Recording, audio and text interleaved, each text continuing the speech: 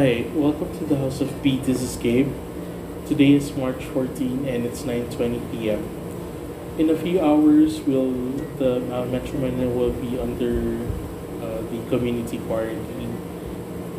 So it's not a lockdown. This is to prevent the spread of the COVID-19, which is affecting a lot of people right now. So I think as of this podcast, it's already 96 infections total in the country. Anyway, the reason for uh, the community quarantine is, as I said, was that they're preventing the further spread of the virus. And as of the moment, I think there are about 3,000 deaths worldwide.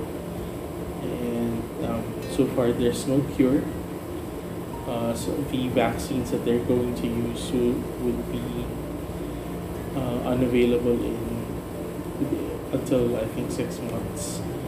Because the phase one would take about 2 to 3 months, and then you have another. So once it passed phase one, it's going to go to phase two, which is that would take. I think it would take about 2 weeks again, or 2 months. Anyway, uh, so in social media, there are a lot of reports of panic buying, of hoarding, especially alcohol. And one of the most confusing topics at the moment is about the curfew. So regarding panic buying, a lot of people are trying to go to the supermarket and get their essentials because the community quarantine would last in 1 month, a month. It's from March 15 to April 14. So that's a long time. And travel to and fro Metro Manila is prohibited. Um, you can't really lock down Metro Manila because it's a big metropolis. Also, there are a lot of workers here from the outlying provinces, and well, they have already set up guidelines on how to do this. But I just hope that the authorities would still allow them to go in. Um, there are reports about hoarding, especially alcohol, as I said. And these are the bastards that really don't care about a lot of people.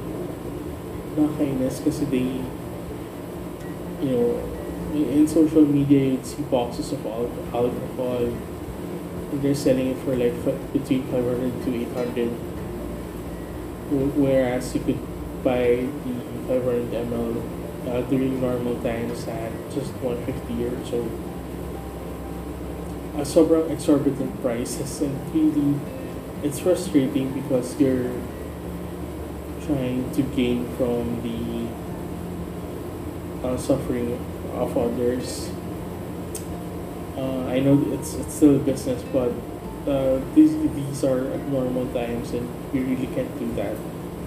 I hope they get punished. The Department of Trade and Industry has already been informed, and the netizens have, tagged those people, and they know who they are.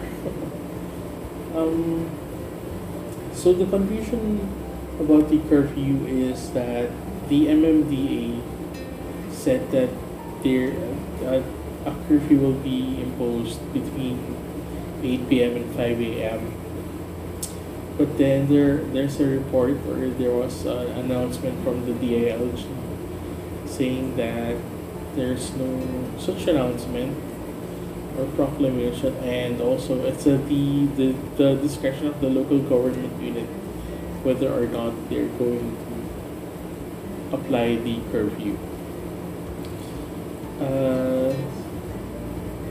It's kind of frustrating that kasi wala silang single person who should speak about this. Hindi sila coordinated, that's why it causes more confusion.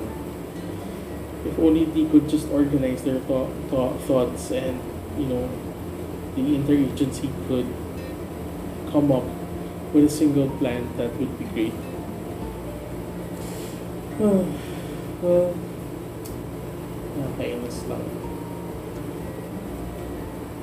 Moving on, in improv news, Vivo also postponed the Open Jam that was to be held today. Kasi nga, yun nga, there's this COVID scare, and some of our members are already compromised, and we don't want them to get sick further. But we'd like to congratulate everyone for the successful Dirty Little Secrets. Yun nga lang, it will take a while before makapag-organize ulit. It's, until this COVID situation is over. Just hope soon. It's soon. So work naman, wala. Well, lately there are changes, but I'm kind of enjoying the changes that's been happening. Like for example, I've started blogging. I've started accessing other sites that are that I can't access before, and it's fun. Yun nga lang na alis.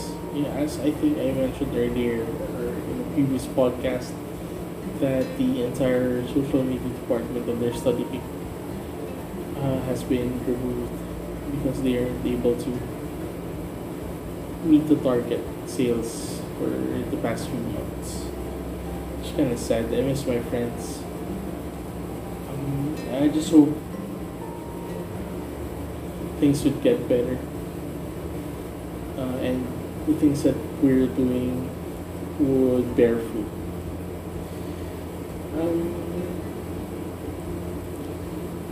So at this time, I would like to say, actually, this is the.